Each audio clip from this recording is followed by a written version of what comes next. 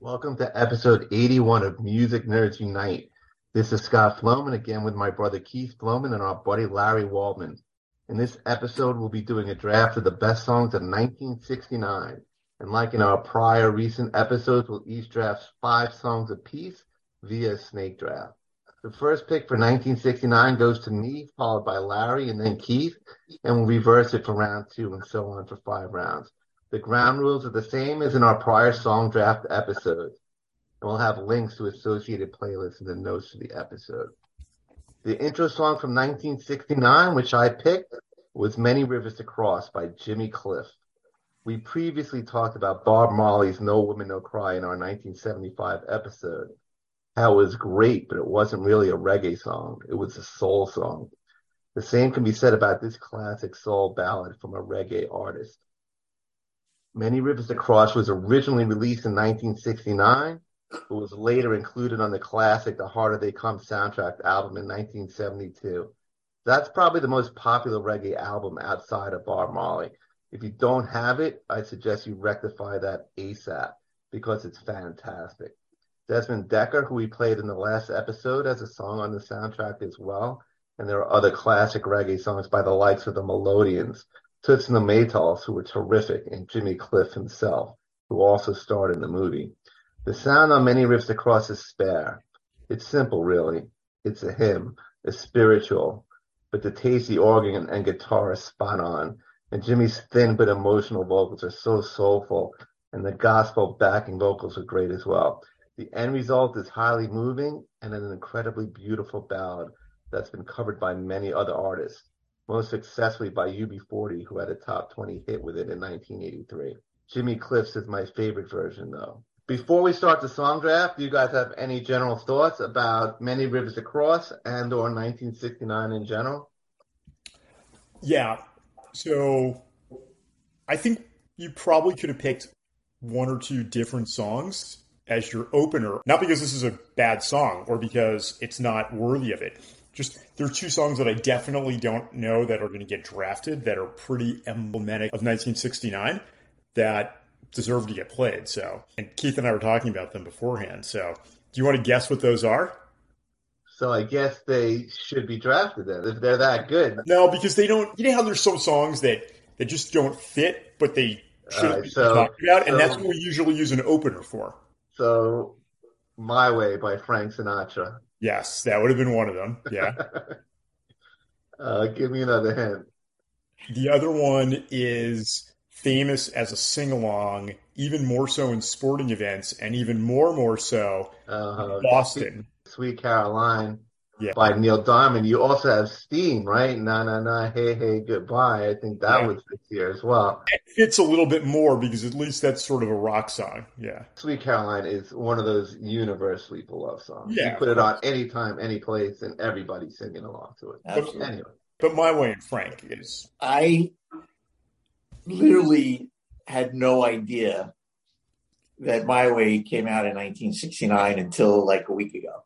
it's like What a Wonderful World all over again, right? It's It's just yeah. one of those exactly. It's songs, like right? song I'm with actually, you. Only it wasn't a week ago. It was like 4 weeks ago when we first started prepping for this because we had yeah, some probably, vacation in probably more. between. But yeah, agreed. I had no idea. I thought it was like 1960 I or something. would blow. I would assume it was like 1950. Yeah, Like to me, I had like no I idea. couldn't believe that My Way came out in 1969 with Frank Sinatra. Yeah.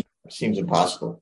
There's Um, another Frank song that also came out much later than I thought it did. Much later, yep, Much in later. But we'll get to that. 1980, Yeah, yep, we'll get to that. and written by Paul Anka, a favorite of my mom's, and obviously we talked about the inspiration later on with Life on Mars, right? So, Yeah. I would just say Many Rivers to Cross. Almost presumptuous, Scott, that you wouldn't think it would get picked because, Agreed. and it's absolutely a soul song. I mean, and I'm a big fan of soul, even though I know I've gotten some criticism from people around my dissing of Otis and Dock of the Bay. and Aretha. And Aretha, and again, I have to remind people that I do look. Maybe I was a little hard on Otis and sitting on the dock of the bay, so maybe I should take this opportunity to apologize To to Otis. absolutely fucking nobody Nice. Otis is your man. Come on, my man. Otis, my man. Many Rivers just speaks to me more just as a soul song. I go by emotion, and I go by how songs make, like what they evoke and what they make me feel. And I'm gonna call it like I see it. So while I appreciate, and look, I was a little harsh on Otis. I gotta say, and probably Aretha too. But I do have a spot for soul that hits you, and May Rivers hits me more than Dr. Bay. I do think this is one of the greatest soul songs of all time.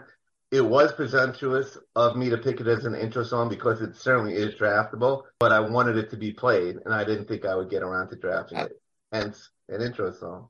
That's so fair. We can talk about 69. Do we want to talk about 69 now? Absolutely. Go ahead. 69 might be the best year of all time. It might be the best year of all time. It's ridiculous. It's a ridiculous year. I think our honorable mention song playlist will be over 200 songs, by the way. Could go 8 rounds. It's got everything. And I know Scott's been waiting through the 60s to get to 69 for, some reasons.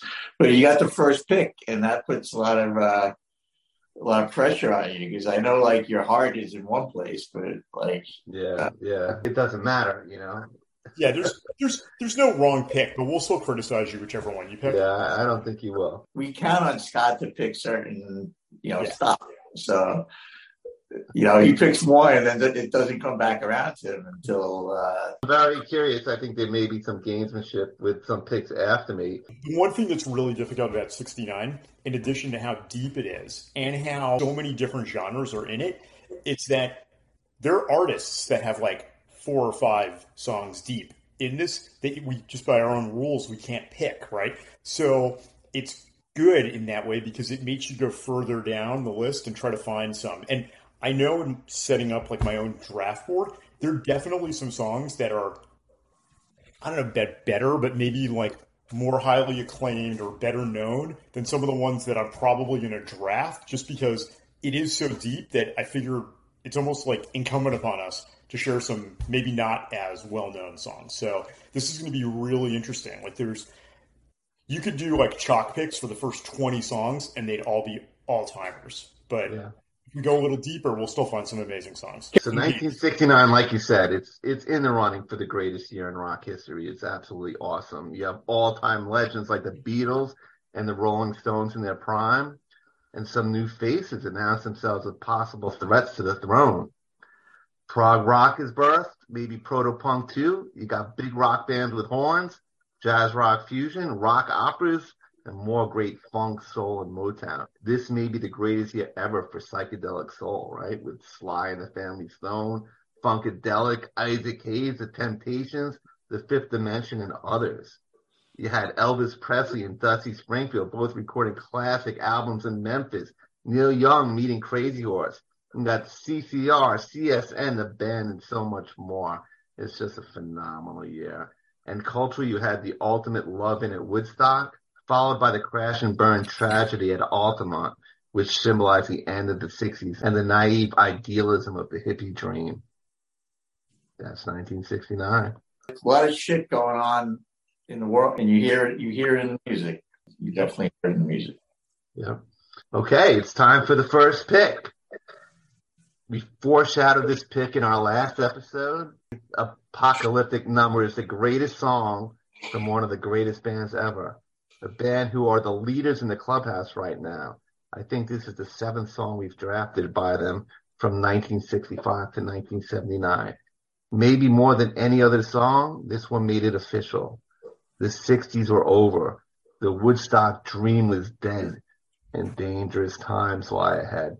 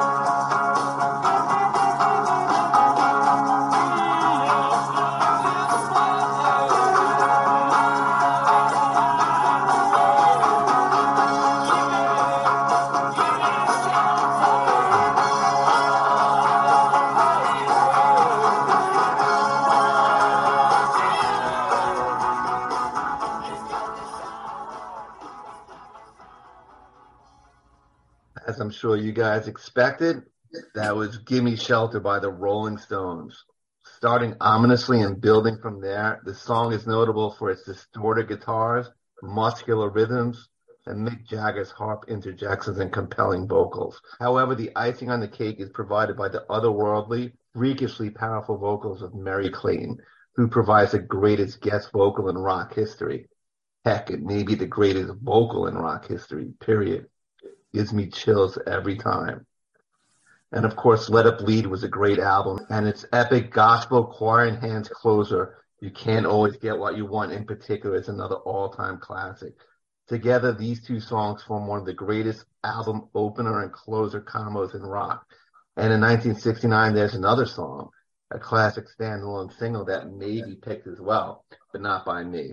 So not only is that one of the greatest guest vocals or vocals of all time, it's also one of the most devastating, both in its power, but also what happened to Merry Clayton afterwards, because she was literally woken up in the middle of the night because they thought they need a woman to be able to do the guest vocal. They called her up. She ran out of the house, did the take while she was pregnant, and then went back home and had a miscarriage. So she fortunately recovered and had a very, very long and still going amazing career as a backup singer. She's even featured in a documentary about backup singers. That's called 20 Feet from Stardom, the documentary, and it's really good. Highly recommend it.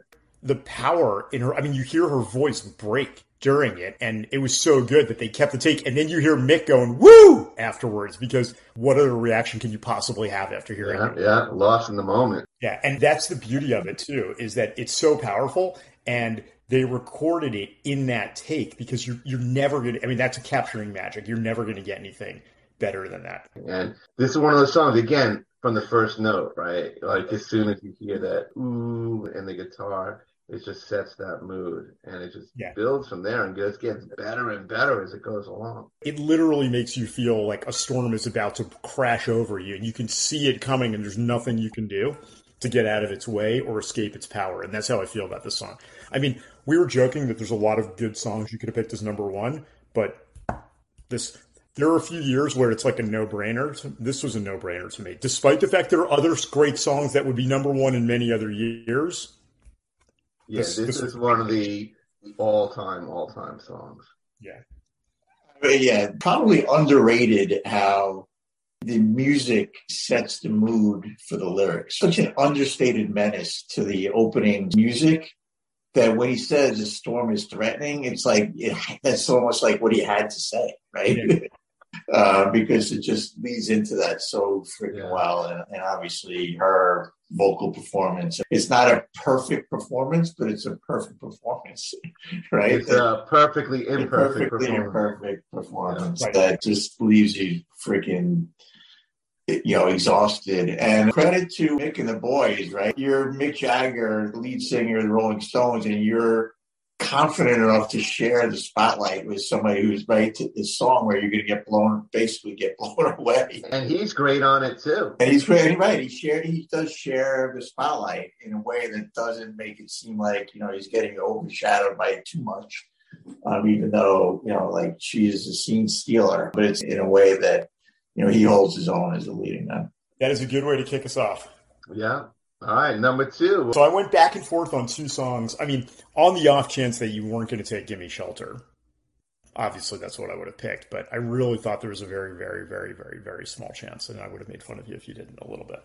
But I went back and forth on two songs, both from artists that we've played quite a lot. Actually, I should have called up the rankings. So the Rolling Stones are in first place, right? The songs so far. Yeah, the Stones are in first. So who's in second place? Can you give me the names? I believe it's a tie between Bowie, Neil, and Elton. All right. Well, and maybe you're breaking the tie. I'm not breaking the tie. I'm picking a different song by somebody else because I keep going back and forth on whether or not I should pick that song, but I'm going to leave that one to Keith. It's funny because I think before we started MNU, Keith knew the least about that guy, and now he's the biggest fanboy of the three of us.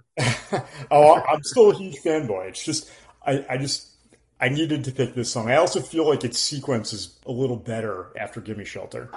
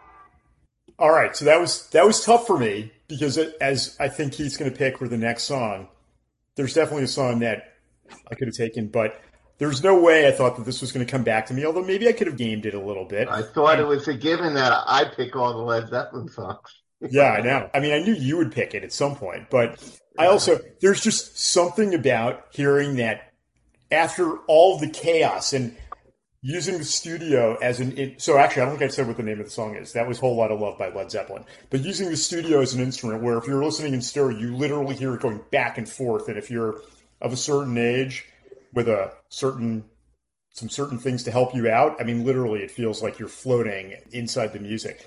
And then hearing Bonham just absolutely crush it like a thunderbolt from the sky, and then one of the most iconic guitar riffs of all time. I needed to own that one. I needed to draft that song.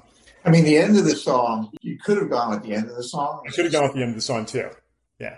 You could have gone with the opening riffs. You played the studio experimentation into the amazing Page and Bonham kind of duel there, which is awesome. And then, of course, the legendary Way Down Inside scream there. And then, like you said, the outro is phenomenal, too. And to me, Zeppelin were masters at the ad-lib kind of song outro there. And totally. It's primal sexual tension, too. It took what Cream, Hendrix, and the Jeff Beck group did to, like, the next level. To the next level. Absolutely. I know there's lots of Zeppelin songs, and we've picked lots, and this probably puts them up to, like, I would say 5 or 6, probably, right, Scott? Yeah, I mean, they didn't have that many albums, but almost all of them have. The one misfire we probably should have picked Since I've Been Loving You in the 70s, or Immigrant Song.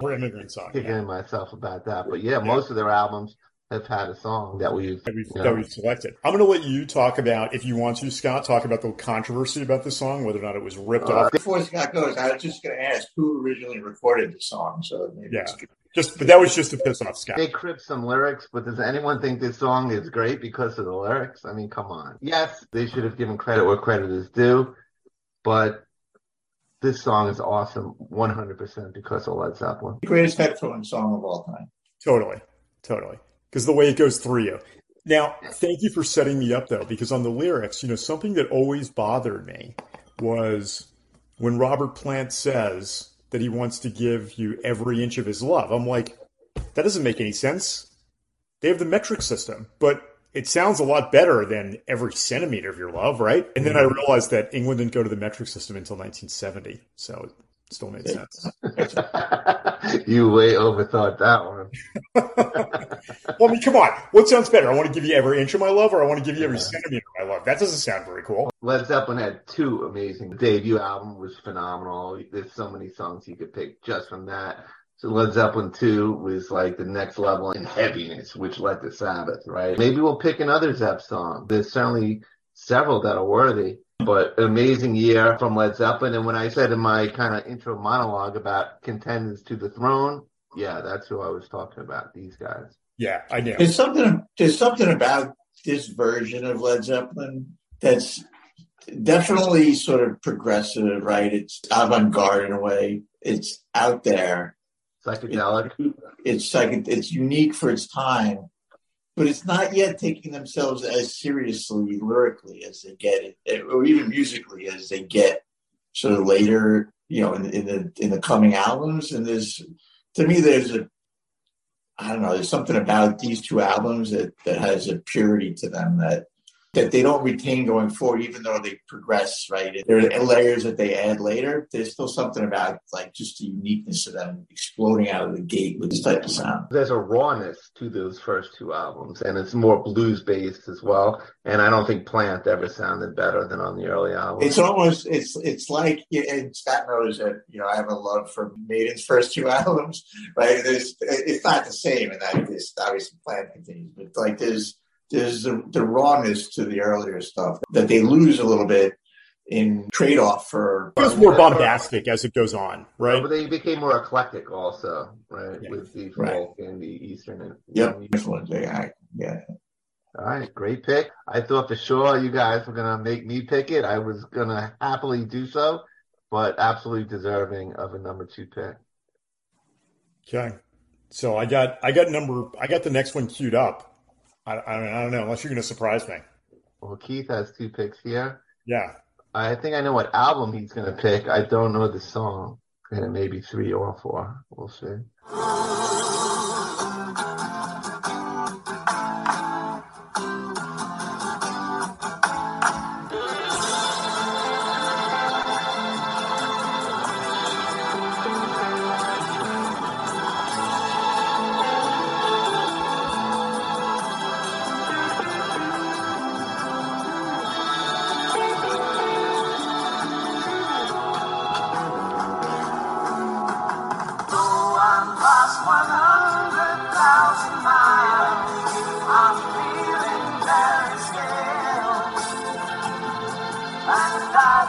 My spaceship knows which way to go.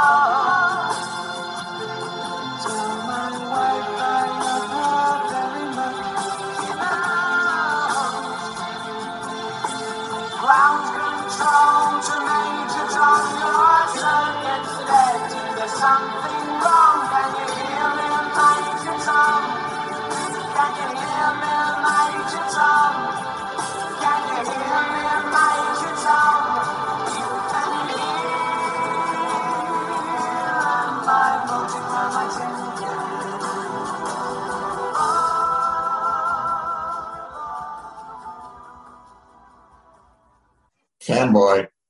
Fanboy speaking. Yeah, that's Bowie, Space Oddity. There's greatness there, right? Inspired, I guess, a little bit by Stanley Kubrick's Space Odyssey. And by the Man on the Moon, right? Just that Released, whole time. Released right as we landed on the moon. America, and of course, Bowie was American fanboy too. Yeah, it's a spectacular early, and it's weird that it's sort of early Bowie because there's a timelessness to it, but it's one of the great songs of all time. Could have got number 1. I considered picking it number 2. I mean, in retrospect, maybe I should have, because I don't know if you would have picked Whole Lotta Love with one of your 2 picks, but I wasn't sure. So, and I knew you'd pick it with one of your picks, so, and it wasn't like I was worried it wasn't going to get selected. And Major Tom might come back and visit us again. Oh, I think that's a certainty. Just going to be a matter of which one of the 3 fanboys picks it. Yeah. I mean, this was Bowie's first big song, right? It's haunting. There's a story there. He's lost in space. There's this echoed orchestral sound with Rick Wakeman on Mellotron. It just perfectly evokes the vastness of space. He's got these multi-track vocals, which really makes you feel Major Tom's sense of isolation and alienation. It's just an amazing performance. And like you said, it spawned his own classic sequel many years later. It also influenced Elton John's Rocket Man, which Gus Dudgeon was the producer of both songs. Paul Buckmaster, who is the arranger here, also worked with Elton John a lot. You got Tony Visconti, Bowie's future main producer on flutes and woodwinds. And let's not forget it also led to Peter Schilling's hit Major Tom, Coming Home. Come on, 4, 3, 2, 1. That's a classic. Especially when Gail sang it. Yeah. Poor Gail. Never had a shot. No. Breaking Bad. Also, I distinctly remember, I just don't remember what episode it was, Keith commented on the fact that the space race and the moon landing in '69 had a profound effect on people and on music. And Keith had commented in a previous episode how many songs reference space and space travel. When we were talking about Rocket Man, that's right. Yeah. And this is really the beginning. I mean, this literally happened. Like, it was released. I don't remember I don't know the exact timing, but it was released within the same month that we landed on the moon. I think it was within a week, which was intentional. Of course. But even so, like, it just shows you, like, the zeitgeist of the time was so focused on that, and it was so meaningful to so many people in a way that doesn't necessarily resonate now as much. Yeah. We all had it on our draft boards, and the biggest Bowie fanboy got to it first. Yeah, now is where I have a hard time because, God, this board is just so ridiculous. This is the most ridiculous board at pick number 4. I'm really surprised you guys haven't picked a certain band. But wait, serious? You didn't think I was pretty sure these were going to be the top 3 songs. No, because of gamesmanship. There's an album where 3 songs are available that any one of them could be picked, and I figured someone would jump on the one they like best. 3 songs or 8 songs? Or 8. No, I'm talking about 3 actual epic songs. All right, well, that might still get picked. Anyway, Keith, you're up. Yeah, I know. He's struggling, man. Leave him Well, alone. this is why he's got to have an He's got some ordered tough board. We, decisions to we make. go back and back to the whole ordered board thing. all right. I'm going to throw a curve. Ooh. I think I know what it is. No, you don't. Wow, I definitely did not expect this one. Wait, you didn't expect this to get drafted, or you just didn't expect Keith to draft it? I wasn't sure it would get drafted at all. Definitely not this high. Interesting. I love it, though. I It's a great song. It's a great pick. And it's very 1969. Mm-hmm. Tuesday morning, please be gone. I'm tired of you. What have you got to lose? Can I tell it like it is? Listen to me, baby. It's my heart that's a lie. That's why I have to lose.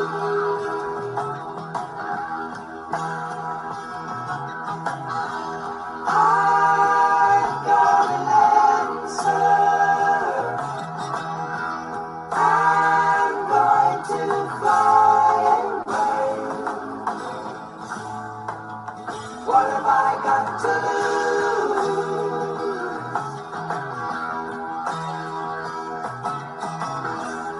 Will you come see me?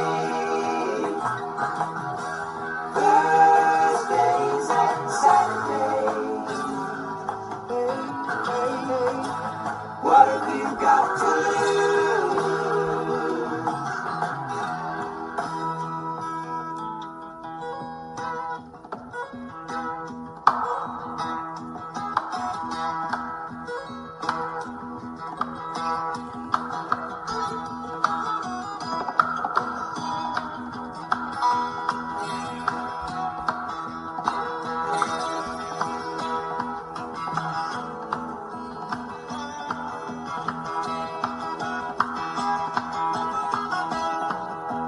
Chestnut brown canary, ruby throated sparrow, sing the song, don't be long, thrill me to the marrow.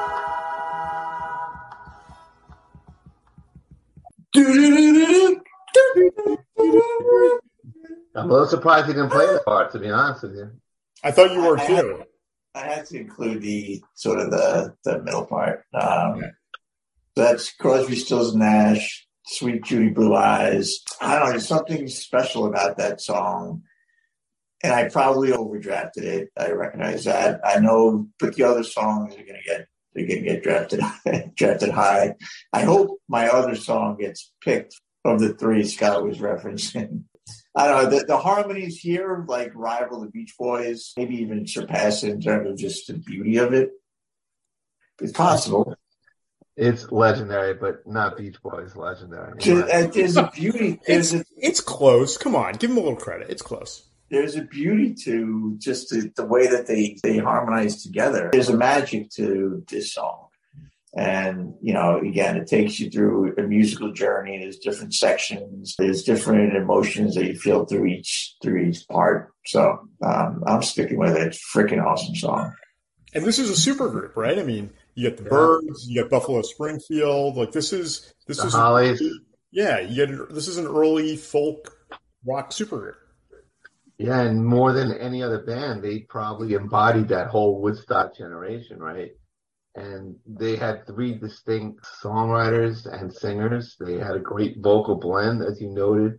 Stephen Stills was just an amazing musician. He was really the key to the band in terms of musicianship. As far as their songwriting, you had Nash. He was like the poppy songwriter. He wrote most of their big hits. Crosby was more abstract and ethereal. And Stills was basically the most straightforward and rocking. And this is a Stephen Stills song about his then girlfriend, Judy Collins.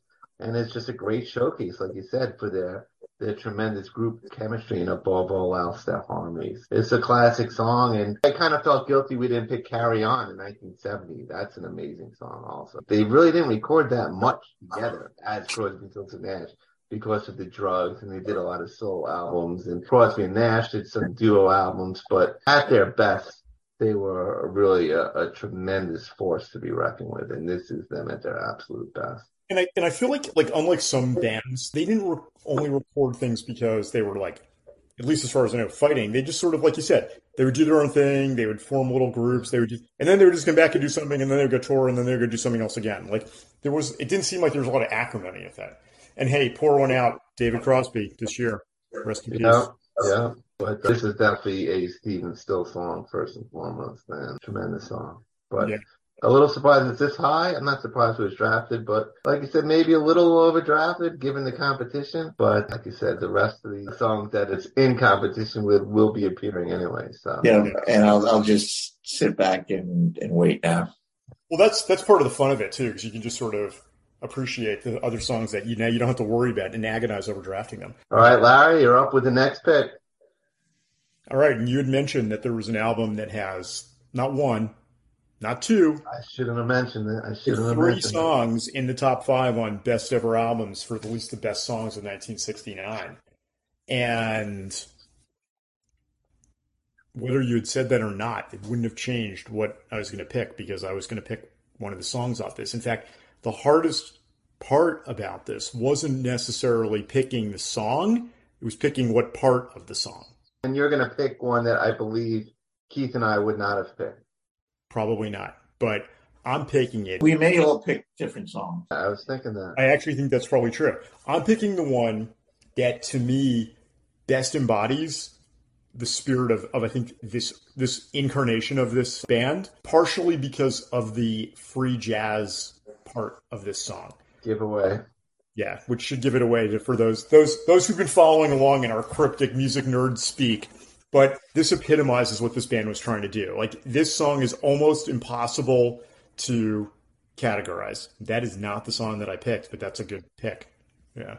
And I kind of figured that was exactly how we would go for each of the 3 songs. No, I would have picked the same one as Keith. Oh, okay. Well, I picked this one.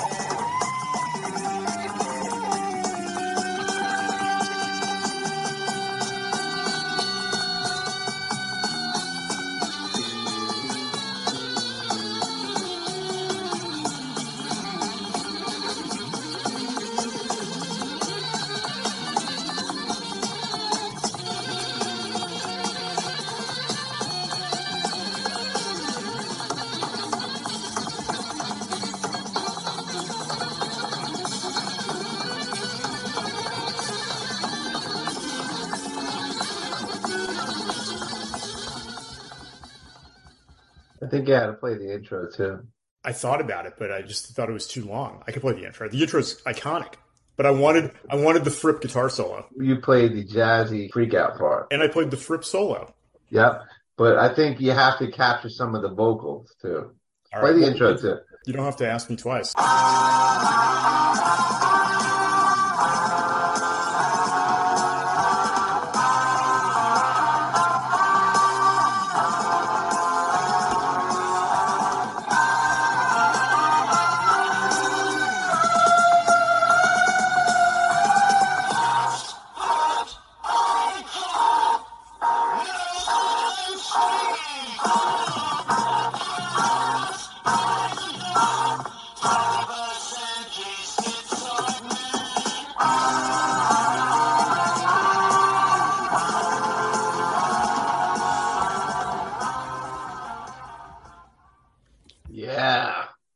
Yeah, Roger Waters definitely heard that. For sure. Tool, Porcupine Tree, every prog band since. Every prog band in existence had to listen to King Crimson. So that was King Crimson with 21st Century Schizoid Man. Also sampled in Kanye West's Power 40 years later. We talked about this album and we talked about songs on this album before, but this is one of my go-tos. I listen to King Crimson probably a lot more than I thought I would. Both this and Red, which we've talked about. Yeah. It's one of the greatest albums of all time. And the reason is because it's like nothing else you'd hear even now, and certainly not in 1969. It's free jazz. It's one of the first prog rock albums. It's metal. It's industrial. It's hard rock. It's classical. It's so much of everything with phenomenal musicianship, no matter what. So you had Greg Lake there singing, but distorted singing, right? You have Robert Fripp with a phenomenal, but also weirdly atonal and like dissonant solo. You've got Ian McDermott with the sax. I mean, there's so much going on in this song, and it's a 7-minute song. There's only so much we can play of it without making you guys go to it, which you should. You should go listen to the entire album and listen to the whole song. But there's so much going on, and we've said before, some of the things that we really gravitate to are albums that reward frequent multiple listens, because to me, I discover something new about this album and these songs almost every time I listen to them. You pick up different things all the time because the musicianship is so phenomenal. It's an immersive album, right? You have to dedicate yourself. The great thing is it's an immersive album with a built-in bathroom break. Moonchild. We talked about Moonchild before. Yeah. It's primarily an all-time great album because it's 3 songs, right? And they're all between 7 and 10 minutes long. Yeah. They're epic songs. This one is the crazy jazz rock hybrid that's kind of metal also with those distorted vocals. How great are the drums on this album, by the way? Phenomenal. The vocals are so distorted that you either need to like look at the lyrics or really listen. But this is an anti-war song. Like this is a reaction to Vietnam, talking about napalm and rape, and this was an anti-Vietnam War song. So it has that power, it has that anger and that like seething to it. Yeah, it's ground zero for prog rock, and I'm going to stump for the other 2 songs. Epitaph, which Keith and I both would have picked. To me, it's one of the all-time epic ballads with Greg Lake's greatest vocals, one of the greatest vocals of all time, in my opinion. It's just so emotional. And then you had the closer, The Court of the Crimson King. It's one of the definitive epic symphonic prog rock and mellotron songs. And yeah, I'm overusing the word epic again, but really that's the only word that describes these songs. They're all amazing. The songs on the album and the album cover. The album cover used to freak me out. It used to scare me. And it scared me just because it's like, it's like a demon or whatever. But if you just focus on the eyes have incredible sadness in them. And it makes it just that much more compelling to me. It's one of the greatest album covers ever. Yeah. It's definitely intended to be unsettling. It is intended to be unsettling. Yeah. And this song is unsettling. And that's, I guess, what differentiates it from the other 2, which are these epic symphonic ballads. To me, Epitaph just has, again, it embodies more of what I take away from music, right? In terms of how it's more emotional. It's a crushing song. It's freaking awesome. It's kind of like folk, kind of classical, right? It's just such a beautiful, majestic, and moving song with one of the greatest vocals ever. That would have been my pick. Epitaph was the A-side to 21st Century Schizoid Man's B-side. They weren't really about singles. They were, but if you were to buy the single, you did pretty well with that one. Yeah. All right. So you kind of almost making me pick this song, but I'm cool with that. Or should I say songs? I can't believe this lasted this long. But I would have picked a different part, though. I would have picked a different part, too. But you can't quibble with again, that's exactly my point. The only reason I didn't is just because we picked it in a different episode. Yeah, but you got to pick it again. You have to represent the 69. Come on. This is maybe the greatest album of all time. I'm not disagreeing. By the greatest band of all time. Giveaway. By the way, one comment that I got from a listener is that we overuse our superlatives. Like, this is the greatest, the most epic. But we admit that we do. We admit that we do, but also we're talking about 1969. I mean, there's not many better years of this. I have a comment to your friends, whoever said that. Go fuck yourself. I had a feeling he was going to say that. We love our listeners. He never said we were perfect.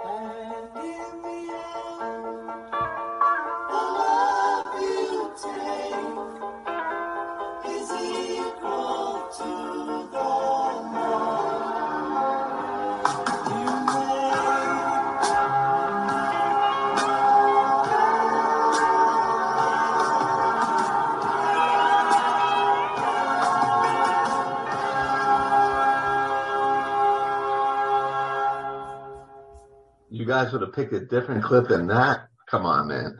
All right, that was Abbey Road. That was the Abbey Road medley by the Beatles.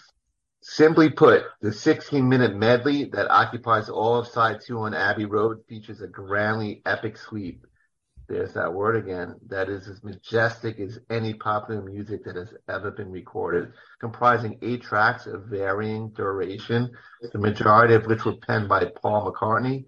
These songs come together, pardon the pun, as a seamless whole that far exceeds the sum of their individual parts, some of which are still admittedly spectacular. For example, the segue from John Lennon's hard-rocking Polythene Pam into Paul's She Came In Through the Bathroom Window, later notably covered by Joe Copper, is among the medley's most memorable moments, and Golden Slumbers is a beautiful, majestic ballad. The band all join in on the chorus to carry that weight, an epic sing-along to rival even Hey Jude. And Ringo even takes his lone drum solo on the end. And the other 3 all take turns trading guitar solos as well. A fantastic idea, brilliantly executed. The end rocks exceptionally hard and well until its gorgeous, glorious fade out. And in the end, the love you take is equal to the love you make. What a closing lyric. What an amazing song, sweet. There's not much to add, although I think you might have misspoken. The entire second side is not just the medley. It does start with Here Comes the Sun, right? I'll have to plead ignorance. With CDs now, there's no sides, and Spotify even more so, right? It gets blurred. And Here Comes the Sun's on my board. I mean, it's and something too. Right? I had something on my board, and the reason why I had something is because it's too hard for me to pick something from the Abbey Road melody. I gave my pick in the chat. Golden Summers to carry that weight. I mean, there's no wrong pick. That's the thing. No wrong pick. I would have picked Polythene Pam into Came In Through the Bathroom Window. Yeah. That's another epic. Golden Slumbers has the Paul vocal that I love. So good. Yeah. Yeah. But the part I picked, you can't argue against that. That's what I'm saying. That's I would have taken the easy way out and just picked something. Because I listen to Abbey Road still a lot, and you can't listen to part of the end melody. You can't just pick it in the middle. That's dumb. Why would you do that? Yeah, as great as Revolver is, I kind of feel like we should have picked Abbey Road in our original album tournament. I think I voted for Abbey Road. Yeah, I think I overruled you, and I think that may have been a mistake because I think Abbey Road is more timeless, less dated to this era. Both phenomenal. You could one of the first conversations right? I ever had, Scott, was we were talking about that, and you asked me what my favorite Beatles album is. I'm like, honestly, it depends. Some days it's Revolver. Some days it's Sgt. Pepper. Some days it's Rubber Soul, but it's usually Abbey Road. Here Comes the Sun I listened to with good headphones recently, and it's just again, I said there's a depth to the music, a heaviness to it that doesn't come across as much when you listen to it on the radio. It's just it's such a great fucking song. And that was George's coming out party, Abbey Road, right? He wrote something. It's a big George album. And Here Comes the Sun has become one of those retrospectively way bigger than it was kind of songs. I wouldn't be surprised if it's their biggest song on Spotify in terms of hits. I mean, hey, but my kids sang it in chorus in elementary school, I'm sure. I remember during the pandemic, it was a big part of that as well. When someone would leave a hospital, they would play Here Comes the Sun. Guess is right. It is by Right? far the number one song on Spotify. And 10, 20 years ago, you would never have said, this is like the biggest Beatles song. It's become way bigger than it was once upon a time. I think elementary school chorus is a big reason why it gets so many plays. Anyway, Abbey Road in its entirety is amazing. You should listen to it. Everyone knows that already. But there were some non-Abbey Road singles by the Beatles in 1969 that are worth a mention. But if you guys are going to draft one or two of them, then maybe I won't say anything. I think you should just wait until the end. Something to think about. And in the end. So good. All right. All right. You're up again. We've done the Beatles, Stones, Led Zeppelin, David Bowie. And King Crimson. King Crimson and Crosby, Stills and Nash probably don't fall into that. This band is a legendary band, but it's probably more in the CSN than the Beatles or Zepp category. We spoke about them, I believe, in 70 or 71, and here they are again. And I'm pretty sure you guys will be surprised by this one. I don't know. You surprised me much less than Keith does. Part of that is because I'm a team player, and I pick the songs you guys should pick that you don't. Hey, man, that's your choice. No one's twisting your arm. He picks the songs and make the whole song. Keith may not be that shocked by this. I think I know now. Now I think I know. I'm not that surprised. Really? Are you sure we didn't pick this in 70? I'm positive. I'm going to check. No, you don't need to check.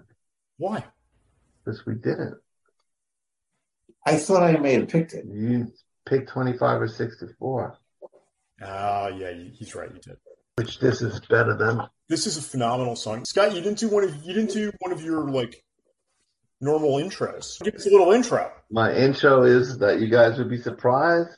It's one of my all-time favorite songs. I will say, this is a very, very underrated band because in the 60s and 70s, they were fucking awesome. And in the 80s, they were fucking lame.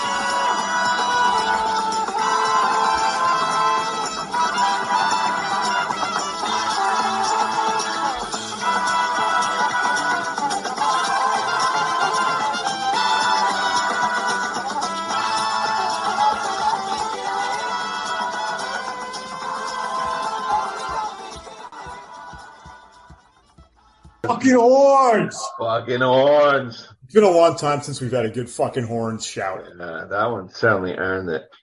So that was Beginnings, the best song by Chicago, in my opinion. Again, early Chicago was just great. Right from the acoustic guitar intro, followed perfectly by bass and then horns, you can tell that this track is something special. The song builds and builds, peaking when drummer Danny Seraphine, whose performance throughout the latter half of the track is phenomenal, takes over at around the 3-minute mark. The song continues to surge until the blaring horns then take over, one by one, ultimately leading into the frenetic It's Only the Beginning finale, where Peter Cetera takes over from Robert Lamb as the primary singer.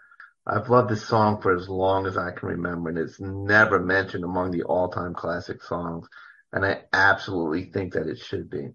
And I know that my dad feels this way as well, and this song is a long-time favorite of Mr. Flo. Absolutely. This is a top song. This was on my draft board. It just didn't click for me for this year. You thought we drafted it already. It's crazy. That's why, how could it not be on my draft board for 69? It must have been picked at 70. Yeah, I love this. This song is great. It's Chicago's best song. It's spectacular. This is uplifting. Love the song. Like I said, this band is so underrated because of what I think most people think of Chicago when they think about them from the 80s, at least, people of our generation. Yeah. And yet they were a kick-ass avant-garde band in the 60s and 70s. This is their best song. It's not my favorite Chicago song, but it is their best song. So what's your favorite Chicago song? Make Me Smile. As part of the medley, right? With Color My World. That's sweet. Yeah, Color My World. Chicago too. Amazing. Chicago 1 was Chicago Transit Authority. That's what they were called before the actual Chicago Transit Authority had a problem with that. And that was probably my favorite Chicago album because it was the most guitar-heavy album. Terry Kath. It had classic songs like Does Anybody Really Know What Time It Is? Question 67 and 68. The Introduction, Poem 58. Amazing album. Chicago Transit Authority and Chicago 2 were both double albums. Then you had Chicago 5 with Raid as well that had Saturday in the Park and Dialogue, right? And then Chicago 7, another double album. They really could have been a little bit better about naming their albums, though. Maybe that was part of the problem is they, as big as they were, and they were freaking huge. They were huge. I think they had 5 #1 albums in a row. There was a certain facelessness to them in that it was the brand. Yeah. You couldn't name an individual guy, but together they were an amazing band. And to me, this is them at their absolute peak. Great musicianship, right? The horns, the drumming, the vocals, it's all there. It's the build, man. That's got the build. It's all about the build. Yeah. All about the build, always. So, as always, I'm thinking about changing it up. So, since Scott always says I'm so predictable, Scott, you just want to pick my song for me? You just want to tell me what I'm about to pick? Well, you got to give me a little hint. No, you can't pick the Jackson 5. We picked the Jackson 5 in 1970. I Want You Back. Oh, we did? Okay. So yeah, we did. So is it a soul song or thereabouts? Nope. So give me a hint. I mean, there's so many ones that could be. Totally different vibe than Beginnings. He's going with Velvet. Nope. I expect someone will pick that at some point. Give me a little bit more than that because there's so many songs. They're a forerunner of a movement that I love. Okay, I know it. Well, there's two songs that could fit it. There's 2 songs that could fit in. Yes, you're right. There are 2 songs. What are my 2 songs? I'll pick the song that I think you're thinking of as a forerunner, but not the other one. Right. So if I'm wrong, then you'll pick the other one, and if I'm right, you'll pick. I have an idea, but go ahead. So I'm just gonna say it's Kick Out the Jams. Motherfuckers, that's right. It's Kick Out the Jams. And you better play the uncensored version.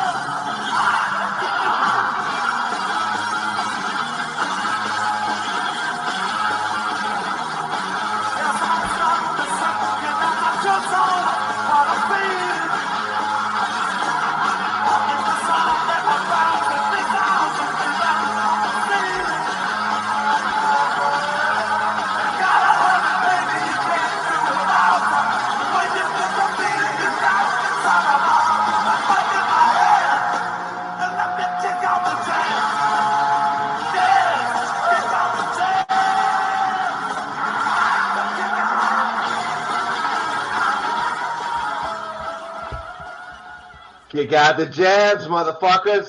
I'm a little disappointed that you didn't know I was going to pick that song, Scott. But I know, there's lots of stuff going on in 1969. There's so many songs. You always like go to the soul and the funk. That's where I was headed. I know, or to the punk, or the punk. So yeah, I love my punk. So this is one of the first punk songs. I mean, this is proto-punk, but this is a punk song. I mean, there's no other way to describe it, right? They probably play their instruments a little better than you. Yeah, oh, absolutely. It's punk, it's proto-punk, it's grunge. It's grunge. And so much more, right?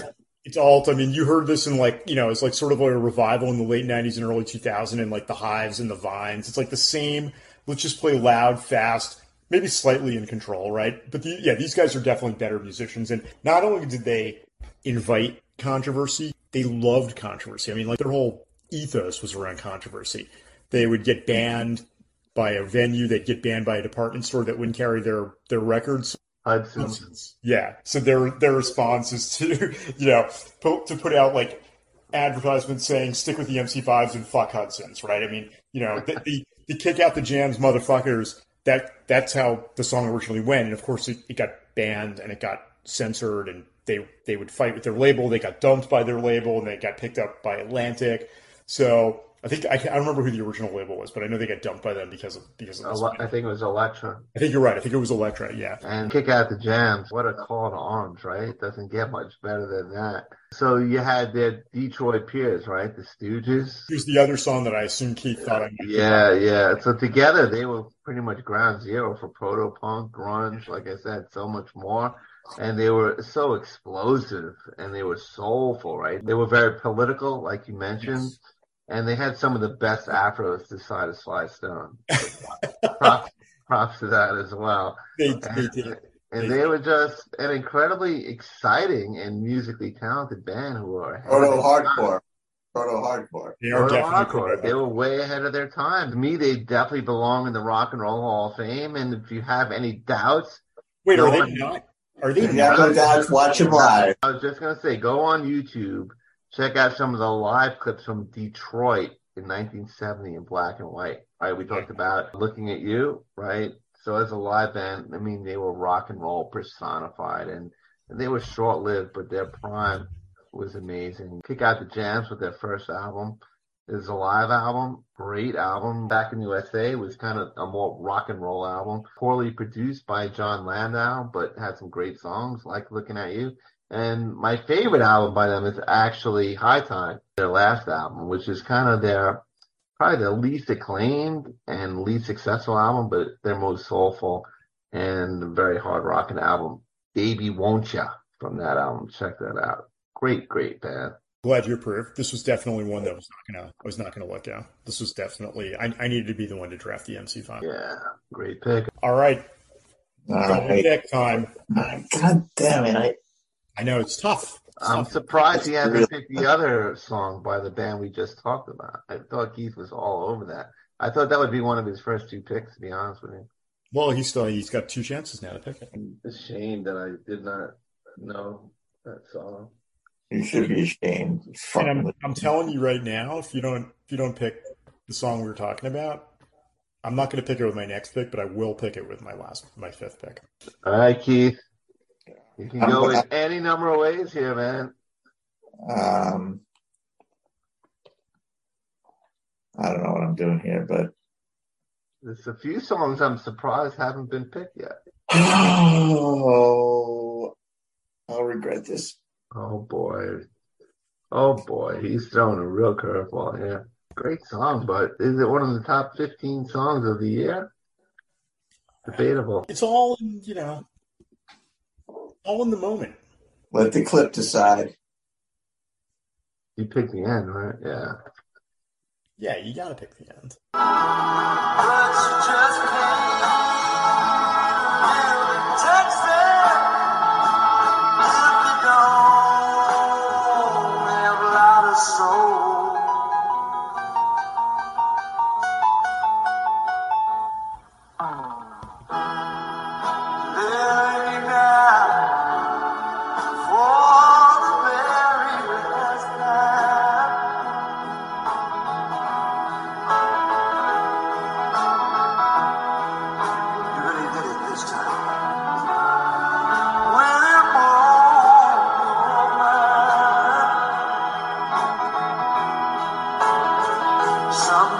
change will come and you'll be beside me one more time, and you will be beside me one more time.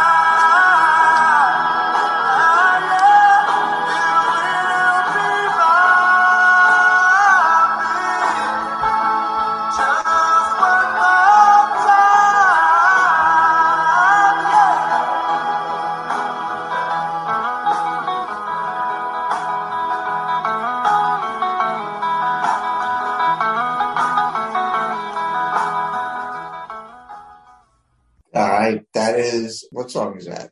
At the Crossroads by the Sir Douglas Quintet. There we go. I just love there's something about that song that just is a capsule, like it just wraps you up. And the end of it just is a killer. One more time.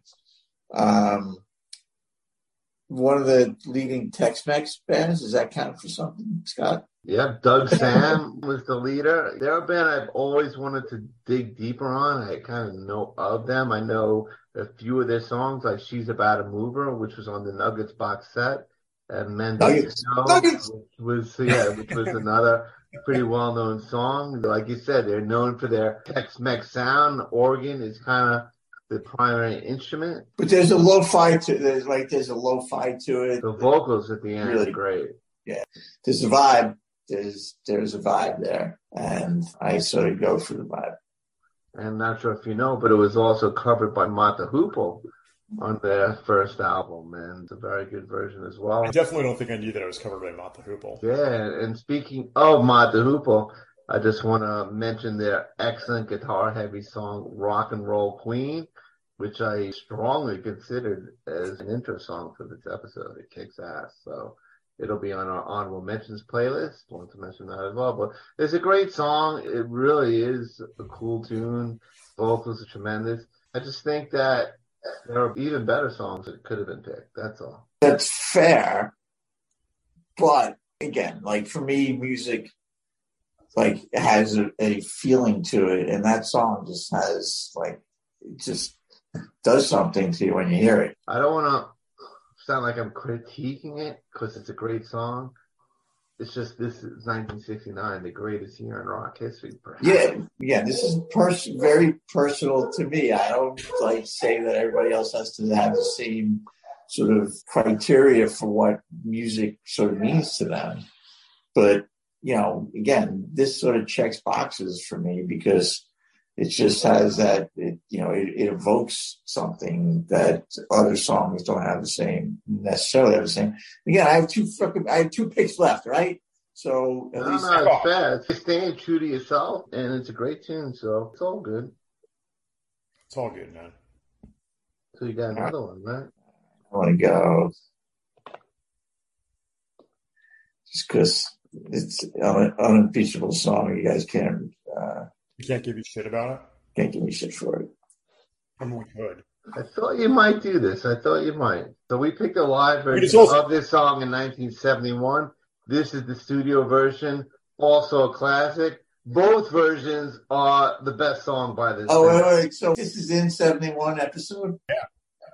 I'm going to go. Then I'll pivot. All right. So he's going to pivot. So what he was going to do was he's going to play Whipping Post by the Allman Brothers Band. Wailing guitars, great dual drums, moody keyboards, and of course Greg Allman's English blues vocals, making it an all-time classic. But we picked it already, so he's going to go with it. Right, so yeah, I'm going to go a different direction. And the version we picked is like 5 times longer. Yeah, there's parts of it that are the same, but there's so many parts of it that aren't. Right? It's a different song. I almost liken it to jazz, right? It's like a jazz improv version of the studio. I feel like they're both their best songs, but they're two different versions of it. If that makes sense. I thought he might. Yeah, that's actually what I thought you were going to pick. I actually thought that you were going to pick this before you picked Crossroads. Like my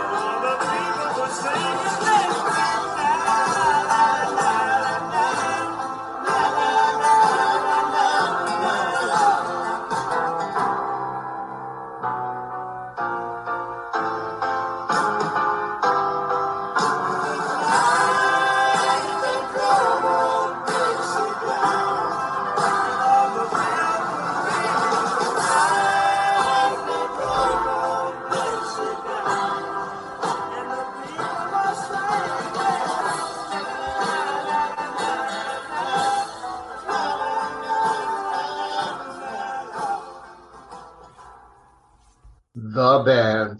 The Band.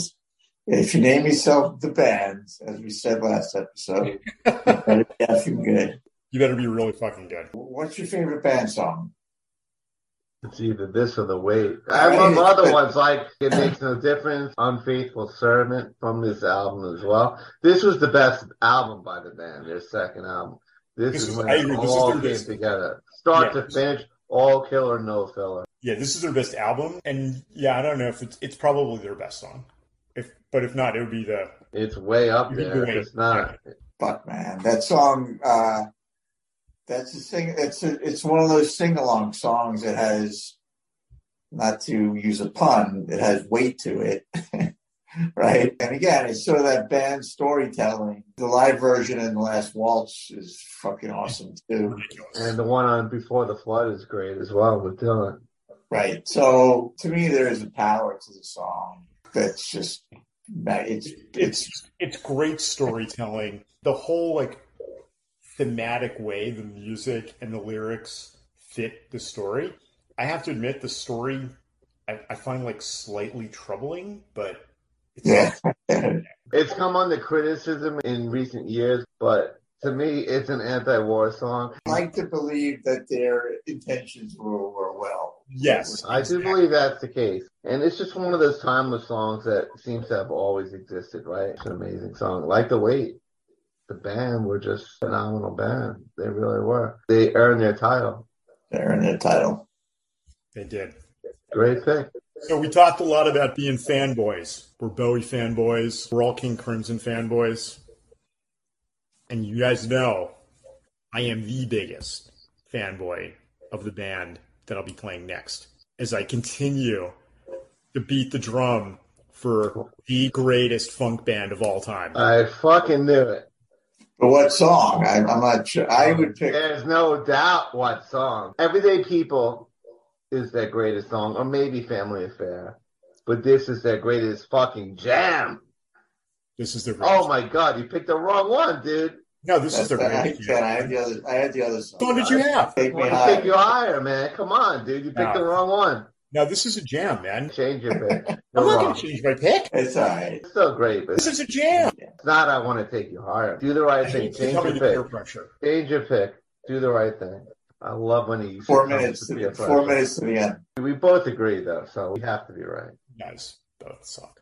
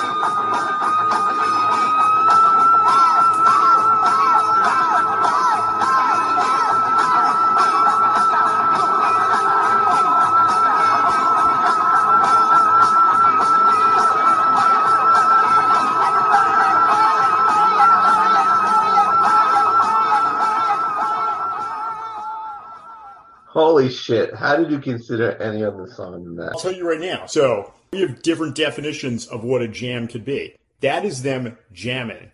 Yeah. The song I picked is a jam. This is them freestyling. This is them having an epic outro. Totally agree. This. The whole song is epic. Forget the outro. This is a jam. All right, so here we go. Have fun in the summertime.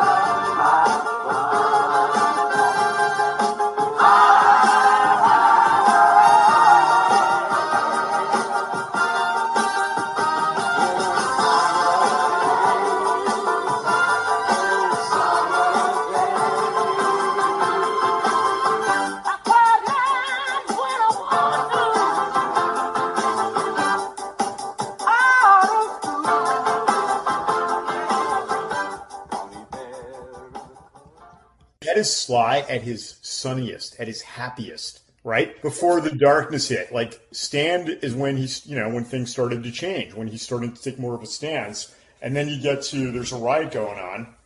It's all over for Sly. Yeah, like you said, Stan is kind of like both, right? It's the upbeat and the downcast too. Exactly. It's upbeat and empowering, and it's an exhortation for you to fight for what's right, but it's tinged with sadness and recognition.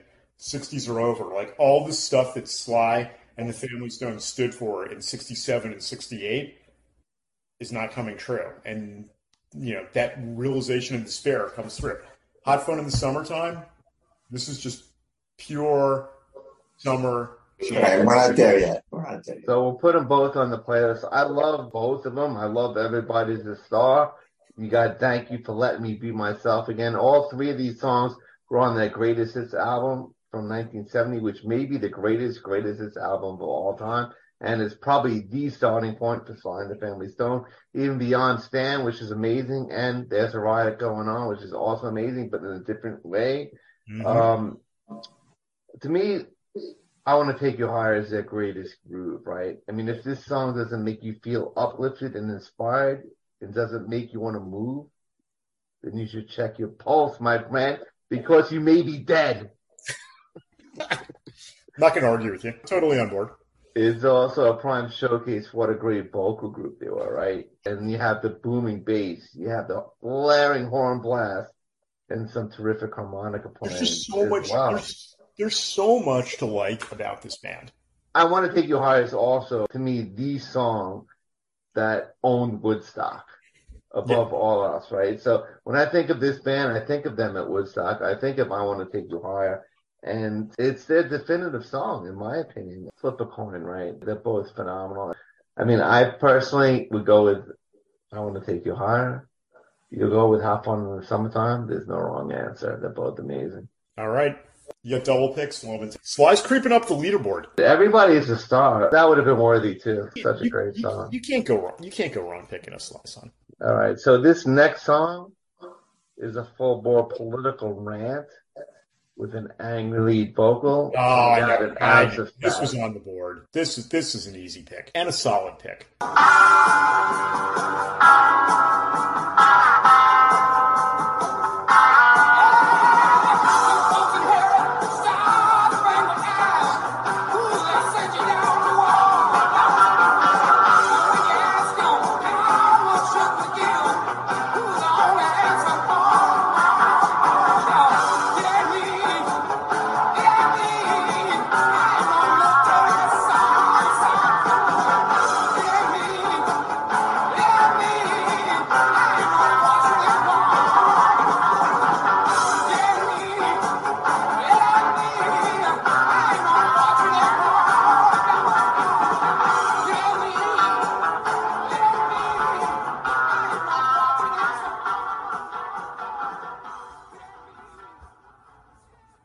That was Fortunate Son by Creedence Clearwater Revival, a.k.a. CCR, a serious contender for the band's best ever rocker. This is one of those songs that has endured in pop culture and in movies and on classic rock radio. It's one of the great protest songs, and it's just a fantastic, nothing fancy, high-energy, hard-driving rock song. And the lyrics, they'll send you down a war. And when you ask them, how much should we give? They'll only answer more, more, more. I thought that was going to be a call and response, and you were going to say when they ask him how much should you give, and Keith and I were going to go more.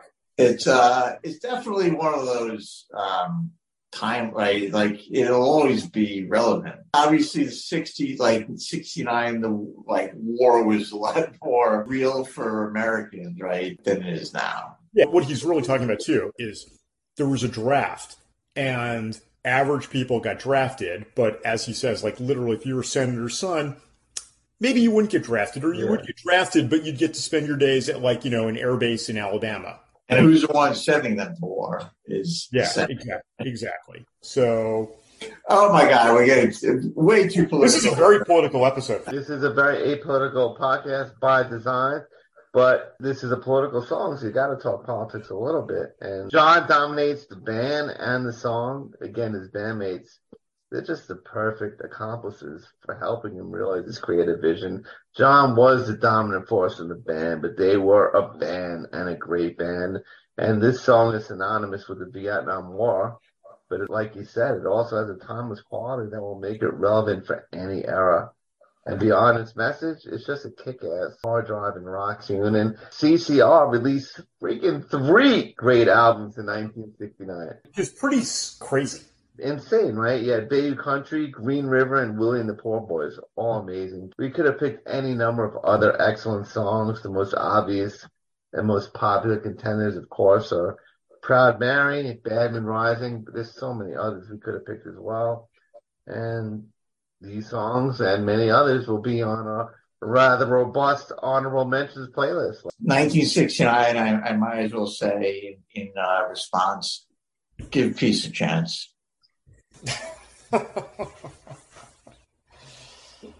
Imagine. But what a band, right? 3 great albums in 1 year. That's ridiculous. Like that just, There was another band that had 3 great albums in 1969. Can you guys name? A British band whose female lead singer sang with Led Zeppelin. Marianne Faithfull.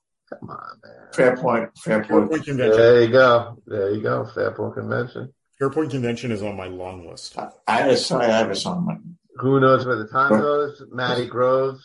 Who Knows Where the Time Goes in my show. And we talked about Richard Thompson in 1974. He was in Fairpoint Convention. Fairpoint Convention is great. It's an acquired taste, but they're a great band. They're almost like a British version of like the Byrds and or the Jefferson Airplane. That folk rock sound, also rock, but taking these traditional songs, making them their own interpretations. They were great, man. They really were. All right, so what do you guys think I'm picking next? I know you love Badge. So is Badge the song? It is a great, great song. Probably the most modern Cream song. Co-written by George Harrison. Classic Eric Clapton guitar solo. Love it, but no. Larry? It's not Led Zeppelin. Go to Apple Music. Neil. Neil or Joni. It ain't Joni. Yeah, I figured it's Neil. This next guy had 5 songs drafted in the 70s. Well, here he is in the 60s on the album that really started this great run of albums. It's his second solo album, the first album with this great new backing band. This band, Neil himself considered to be an American version of the Rolling Stones. High praise indeed. For himself. Yeah, if he does say so himself.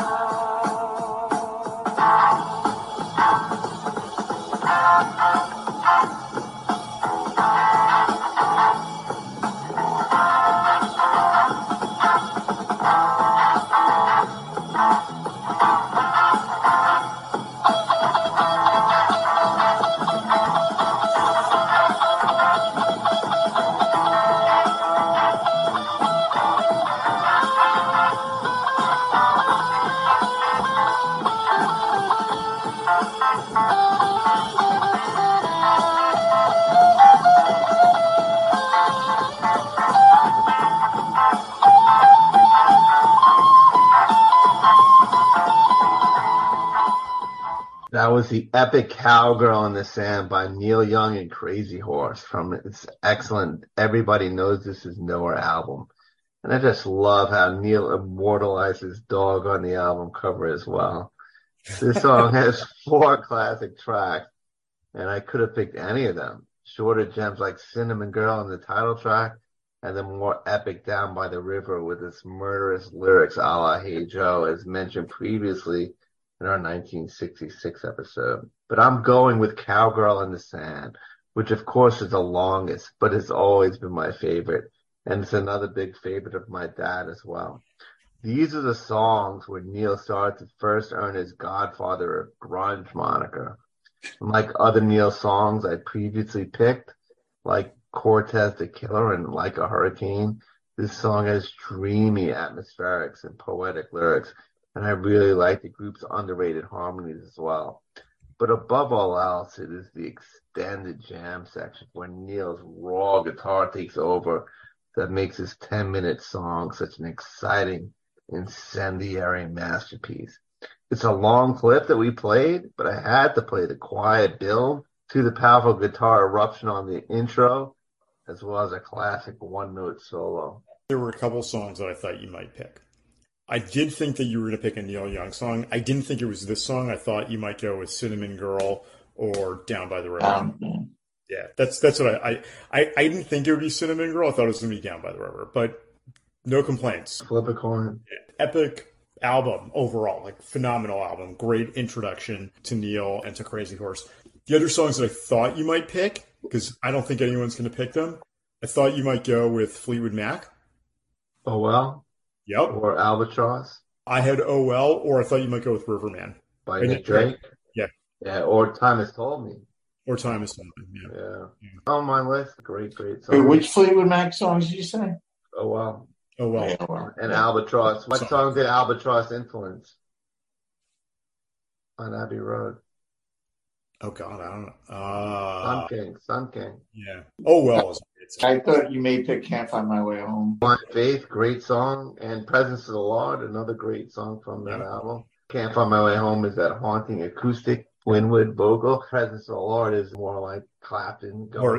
Presence of the Lord is a Clapton song, I always feel. Yeah. Because I know you're a Kings fanboy, Shangri-La is fucking awesome. Shangri-La, you have Victoria. Victoria is great. Victoria's on my list. I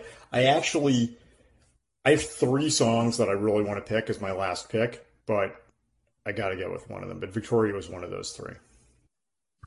A little anecdote about Neil. Supposedly, Cinnamon Girl, Down by the River, and Cowgirl in the Sand were written a single day, during which Neil was bedridden with a 103-degree fever. I can see that about Cinnamon. He's the Michael Jordan of imagine that. That's a hell of a day. Yeah, that doesn't seem like fever dreams. Yeah. And also, there's a 60-minute live version of this song on Live at the Fillmore East that's even more epic than this. And obviously, Neil doesn't do Spotify. The Byrds did a version of this on their 1973 comeback album. I like it. It's very modest by comparison. It's not Neil, but at least it's a good version of the song. So we'll throw that in the playlist. All right, I've got my last pick. I had 3 songs that I was considering. You told me what you were going to pick. I already told you. You're going to go through with it? Well, one of the other songs, song number 1, it's a classic psychedelic soul song. One of the singers of it is probably better known for being a host than for being a singer. Okay. The Fifth Dimension. Yes. Age of Aquarius, Let the Sun Shine In. And Wedding Bell Blues, we got to mention that too. Laura Nyro cover, amazingly vocal. Marilyn McCoo. Marilyn McCoo is from The Fifth Dimension. And that song is best known from the musical and from the film Hair, but it is a phenomenal song. And if you haven't seen the documentary about, oh my gosh, why am I blanking on it now? Questlove? The Questlove documentary. Yeah, what is it? Summer of Soul. Summer of Soul. Phenomenal. And The Fifth Dimension appears multiple times. As do Sly and Nina Simone and several others that we've talked about. Yeah. Great one. Okay. Another song, we already talked about it, so I didn't have a chance to pick it, which is The Stooges. I Want to Be Your Dog. Which I think is still in play. I'm just shocked beyond belief that Keith hasn't picked it yet. Well, he still has a shot. Okay. The third song is I couldn't pick it because I can't be. You guys aren't going to bully me into picking it. I know. Dude, you have to pick it. You have to pick it. Yeah. It's like one of your all-time favorite songs. How can you not pick it? That would be Let's just say sacrilege. If he picks it, he's picking it of his own free will. He's not being bullied into it. That's true. That's true. The other song, this should be picked, but it just doesn't fit, is Peaceful. Oh, yeah. Miles. So this falls into the same camp as Love Supreme. It's a phenomenal album with 2 songs. How do you fucking pick a clip? Impossible. I couldn't pick. You can't just pick a 90-second to 2-minute clip from That's why Can gets excluded, right? That's why Can gets excluded. Can is also on my long list. What album was released in 1969 that we often talk about that clears a room better than any other album? I actually thought you possibly would pick a song from there just to be a dick. Trout Mask Replica, baby. Trout Mask Replica.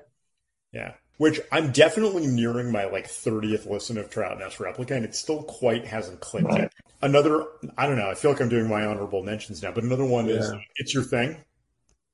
I thought you might pick that. Yeah. The Isley Brothers, their post-Motown first song they wrote and produced by themselves. Yep. Before their classic 3+3 lineup with the Younger Brothers and Ernie Isley, where they became that classic 70s band. But yeah, classic tune. On commercials, right? Very much entrenched in pop culture. Very much in pop culture. But none of those are what I'm going with. Instead, I'm taking a page out of my dear friend Keith Floman's book and going French. No way. Oh, yes. And pour one out for Jane Birkin, who passed away not a month ago. R.I.P. And she's not French, so. And she's not French. Right. So it's not really she speaks English. She speaks English. But not in this one. And I'm not even really sure. I'm not even sure. They're not even speaking a lot. They're not even really speaking.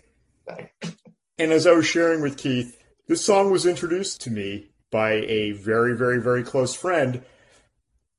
And it's a phenomenal song, and I'm forever grateful that she introduced it to me. But it was a little bit awkward at first.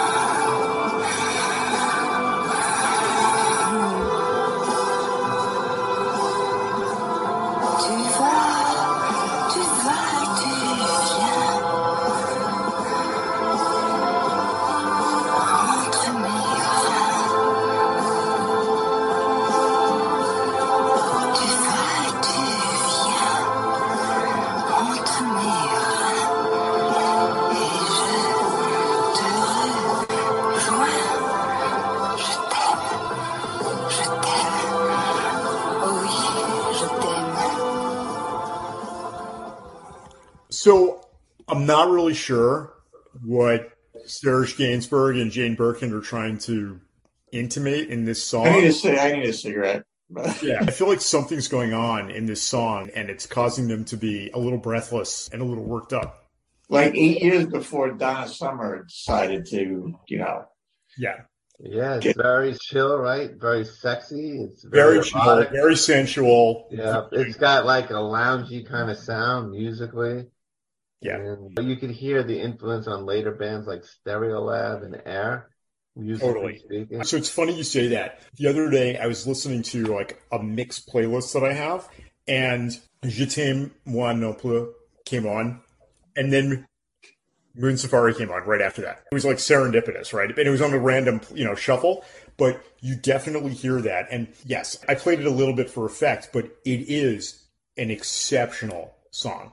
Like you said, Scott, it's got a very chill vibe. And if you listen to it without, I'm not even sure if there are lyrics, but without the vocalizations, it's a different song. But in '69, it was banned, and yeah, and it was originally written for Serge Gainsbourg's girlfriend at the time, which was Brigitte Bardot, who is, for those who are a lot older than us, not bad, Serge, not bad. Serge did pretty well for himself, but Brigitte Bardot is like the pinup. She's the Marilyn Monroe. Yeah, I mean, she was like the it girl of the 50s and 60s. Apparently, he wrote it after having a really bad date with Brigitte Bardot. That was so bad that she called him and basically demanded an apology for why the date was so bad. So he wanted to write the most sensual love song he could possibly think of, and he came up with this. And then she dumped him. So then he switched to. I thought she actually recorded the song and then refused to let it be released. But I'm not sure. I don't know, but I mean, the one we listened to was with Jane Birkin. So. Yeah. Yes. So anyway, and Gainsbourg is somewhat infamous for his TV appearance with Whitney Houston. I don't know if I know that story. He basically, this was years later, he was a bit of a drunk at this point, and he told her he wanted to fuck her on live. Well, I mean, and by the way, exactly right. But just to alleviate Scott's, the song has like 50 million plays on Spotify. Yeah. She's a legend. He did insult her a little bit, though. A little bit. Yeah. The Wikipedia article for this, it says something to the effect of like, the song culminates in orgasm sounds by Jane Birkin. So it was definitely ahead of its time. It was way ahead of its time. All right, Keith. I do the right on thing. On my own accord. Do the right thing. Nice. Do it. My own accord. Do it. Play the last fucking minute 30 seconds of fucking Iggy blasting your fucking ears off. Fucking dog. So shocked you guys missed another song with him. I can't see a song with this. It's a band that we've picked many times and we love in the 60s, and they're very alternative, and they talk about ding-dongs and stuff. Pinball Wizard. Yeah, I know. They do. But they don't have orgasm sounds at the end of their songs. Actually, they do. You meant this guy meant to who? I meant Pale Blue Eyes. He meant Velvet. We're not going to take it is very high on my list, but didn't quite get to it. We got to talk about Tommy, right? I mean, one of the best albums in '69 for sure. Yeah, not too late. They got fucked. Sorry, Tommy. All right. Iggy.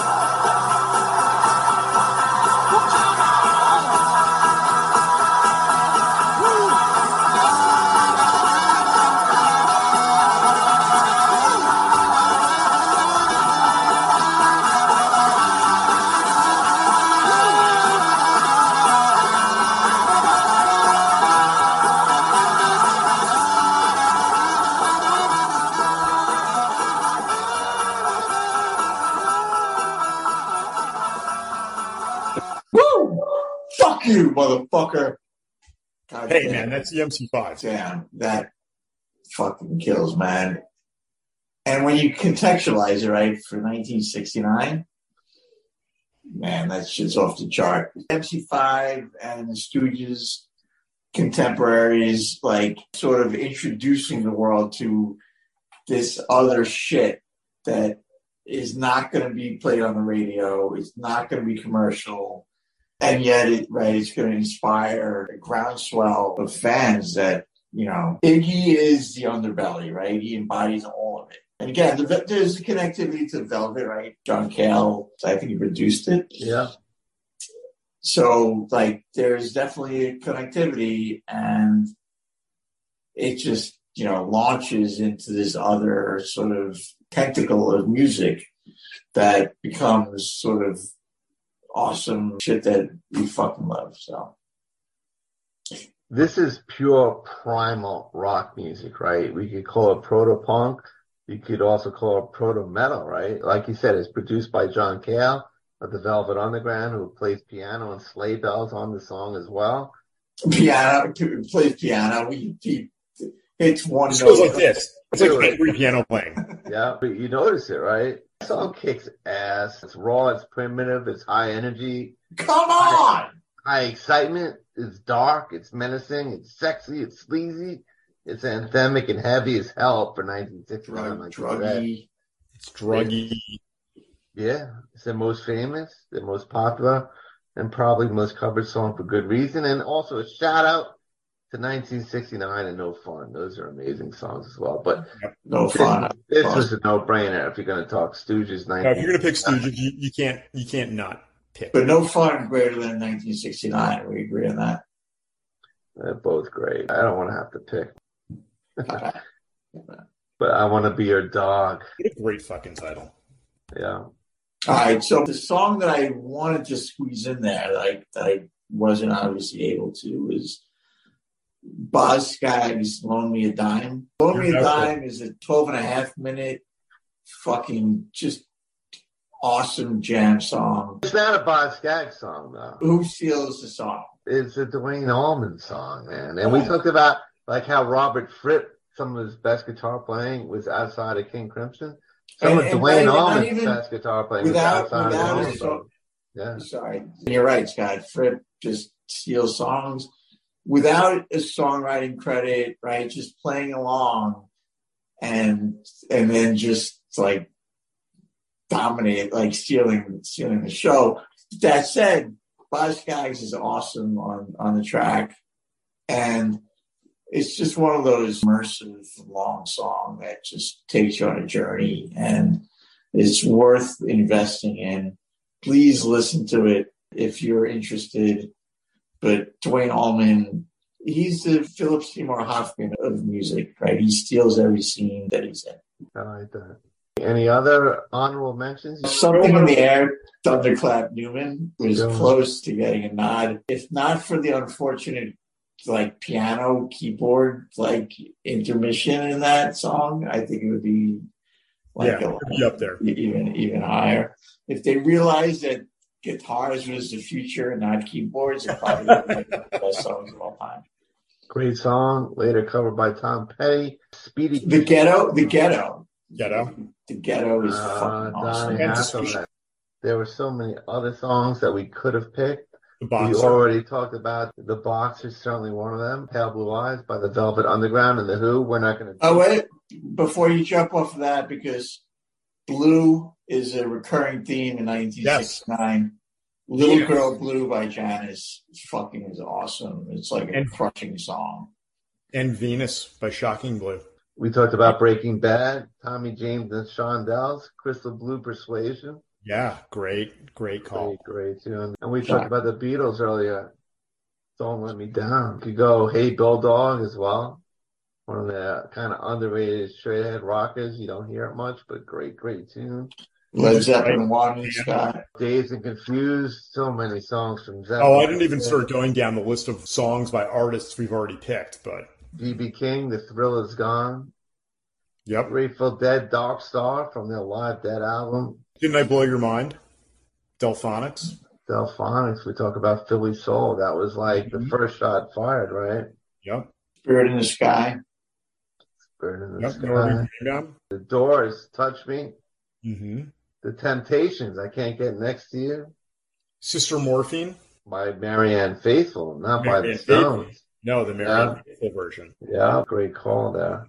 Nina Simone to be on Gifted in Black. Young Gifted in Black. Yep. Yeah. Awesome. Walk On By, Isaac, definitely on my short list. Oh, that was in the running for my outro. Psychedelic Soul. Bird on a Wire, Leonard Cohen. Or Joe Cocker, who did a great version of it. Someday, Supremes. Someday We'll Be Together. Yeah. Frank Zappa, Peaches and Magalia. Oh, yeah. What a great fucking year. I love Beach Boys, Cabin Essence, underrated song. That was another one of those Smile songs that appeared in a later version on 2020. Great song. Also, Do It Again and I Can Hear Music, other great songs and big hit from that album. So again, you know, we talk about the Beach Boys, how their post-Pet Sounds era was underrated, and that's an example of that, right? Where this album no one talks about it had these big hits and this amazing, legendary Smile song.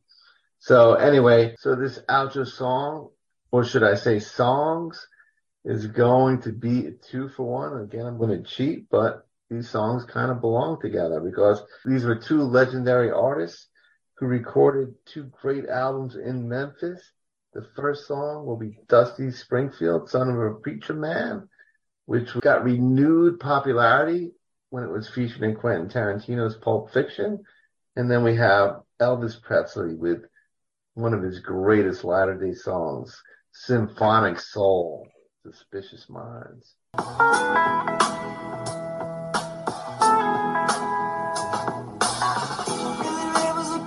When his daddy would visit, he'd come along. When they gathered around and started talking, that's until they would take me walking. Out through the backyard we go walking. Then he looked into my eyes. Lord knows to my surprise, the only one who could ever reach me was the son of a preacher man. The only boy who could ever teach me was the son of a preacher man. See what he heard.